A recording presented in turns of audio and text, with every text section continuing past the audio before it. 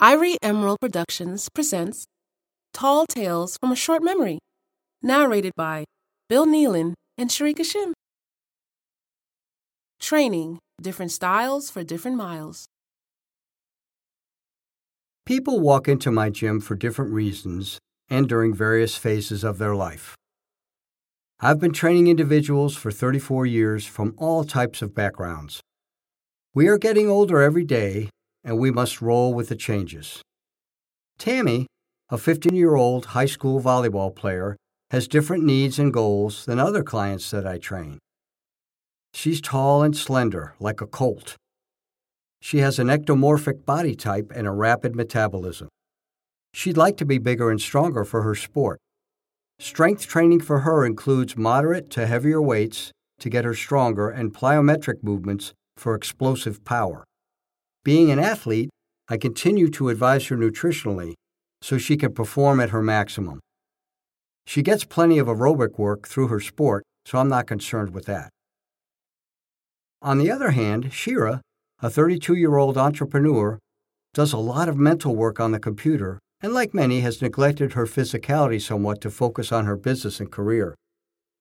Although she exercised years ago, the lack of regular activity has resulted in a weight gain she was unhappy with. Being 32, not 15 like Tammy, we began gradually, keeping the pace easy and the weights and cardio manageable, so she could adapt to the regimen. Being youthful and having a great attitude, which is very important, she responded very quickly and is delighted. Results fuel a person to keep going. As she continues her progress, I keep challenging her aerobically and resistance-wise. She is young and she can tolerate the work. Roy, however, an attorney I've been training for many years, is my oldest client at 80. Although he has been with me a long time on a regular basis, he can't do everything he did 25 years ago. We must modify things as we age. He's in remarkable shape and would surpass most 65 to 70-year-olds who exercise. The reason? He's kept it up all these years consistently. I focus on what Roy can do, not his limitations. He continues to enjoy gratifying workouts. Most of my clients fall between Shira and Roy's age. And after I assess them, I train them according to their physical capabilities, keeping it fun and informative.